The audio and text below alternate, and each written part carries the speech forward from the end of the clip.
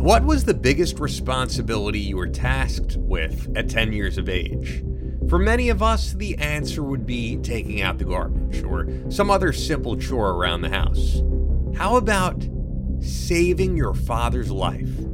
Sounds far-fetched or nearly impossible. But for Cody Sloot, that's what he was called to do, and only days after celebrating that 10th year of birth nonetheless. It was June 15th of 2007 when John Sloot, a lover of the great outdoors, decided he'd take his son fly fishing and teach him this valuable skill. The Sloots lived in Canada, but as far out as possible from the big city of Toronto. They resided in the mining town of Castlegar, British Columbia. Castlegar is a place where elk hunting and fishing are part of the culture. Cody took after John, and like many 10-year-olds, even viewed his dad as a real-life superhero that was larger than life. For a month leading up to the trip, Cody was hopped up to spend time in the wilderness, camping with his father. When the day came, they loaded their all-terrain vehicle with bags, storing tents, sleeping bags, frying pans, food, and of course, fishing poles. The destination was Cinnamon Lake, and with a wide smile, Cody couldn't hide his enthusiasm. The two got on the family ATV and began to make their way.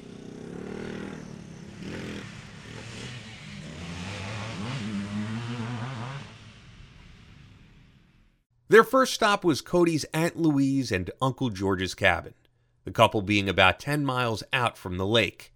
They wished their nephew a very happy birthday on their arrival, and made for some quick family time before Cody and John's final destination. "If we're not back in a few days, come looking for us," John joked as they went on their way. They could have gone most of those 10 miles through a main road, but John figured it'd be more exciting to make the trip scenic and went through the trails ahead. As the trip progressed, those trails would become narrow, and in one instance, a tree would even block their path. John saw it as a learning experience for Cody, though, as he got out his hatchet they brought and chopped it down. Clearing the path ahead, they kept going, but more obstacles would come their way as a steep hill laid before them, with a 100-meter drop to the bottom of the bank beside the narrow path. Although John felt confident that he'd make it if he took his time and was cautious, something told him to allow Cody to get off the vehicle. "Walk behind me," John instructed. John continued to drive, and Cody watched his dad from behind. "Be careful, Dad. It's getting narrow," he'd let him know. In an instant, though, a drastic shift would rapidly take place. John's deepest fear, he fell off the bank, tumbling with the 600-pound massive machine following the whole way down. He lost consciousness for a moment, but knew he was alive, with his son yelling in fear of the worst-case scenario becoming a likely reality. He was alive, though, and thankful to not be crushed under the vehicle. He figured he avoided any collision on the way down, but the reality set in as he had trouble moving, that on the fall, it was apparent they did indeed collide. It all just happened so quickly. Debris from their belongings spread all along the forest, and it would be a major task to retrieve all of it. Just able to crawl around at this point, John instructed his son to gather what he could. The 10-year-old was in shock of what had just happened, but listened to his father and retrieved some Pop-Tarts, bacon, steaks, and the hatchet they'd used earlier. It would be enough food to allow them to survive until they were discovered. The ATV, however, was destroyed. A man of faith, John got on his knees with Cody as they prayed to the Lord to keep them safe. It was the most desperate circumstance of Cody's short life up to this point, and John's as well. John said he felt a wave of assurance that they would be protected after that prayer. They got back to walking until dark, with John limping around and needing to stop every 100 feet to ease some of the pain. What would normally be a 45-minute 5-kilometer walk, or 3 miles, would take the two closer to 4 hours to complete due to John's injuries. As night fell, the two would lie down near a building they found to get some rest, but only one sleeping bag was brought back of their belongings, which of course John allowed for his son to have to stay warm. In extreme pain that night, John didn't sleep a minute. Doing his best to ease the experience for Cody, he woke him up to the smell of bacon they'd brought back, being cooked by sticks over a small fire he'd started. Unfortunately, after exacerbating the damage done to his foot by walking for miles the day prior, the pain had worsened significantly, and John knew that there was no chance he could walk any further. Desperate, he instructed Cody to walk miles out to get his Uncle George. "I can't," Cody responded.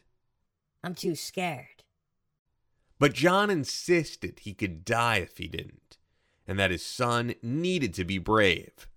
Hoping it would give him some encouragement, John gave him his knife, reassured him he could do this, and had Cody make the trek.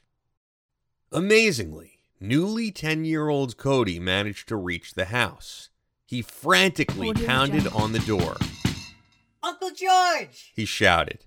As George opened the door, Cody told him everything, with tears running down his face. George knew John was in trouble. They got in his truck, and Cody guided him the way. As they found John, Cody was relieved to see his dad still there, and knew he'd done good by his hero. As they got John in the truck, John hugged his son, and it was now a role reversal of sorts, with Cody truly being his personal hero. As they got back to the cabin, Cody's Aunt Louise had apple pie prepared for them, and in that moment, John knew his prayers from God had been answered, and that everything would be all right. The road to recovery, however, would not be easy, as John would need emergency surgery on his foot to save it from being amputated. To this day, John Sloot lives with limitations. He still enjoys the great outdoors with his family, but his hikes have to be much shorter. A small price to pay, according to John, feeling thankful to still have these moments with family, crediting his faith in God. Our story ends 2 years later, with Cody Sloot receiving the Medal of Bravery by Governor General Michael Jean, awarded in Canada for acts of bravery in hazardous situations. Cody says he doesn't feel like a hero, but many, including his father, would beg to differ. Now 25 years old, he will always recall a time that scared him immensely, but where he says he did what he needed to in order to save his dad. Cody acknowledges that it is amazing what we as people are capable of when put in the most trying of scenarios. We would certainly agree with him. Thank you for tuning in to another exciting installment of In the Wild. To hear more captivating stories of real-life survival, hit the subscribe button wherever you're listening and leave us a review on Apple Podcasts.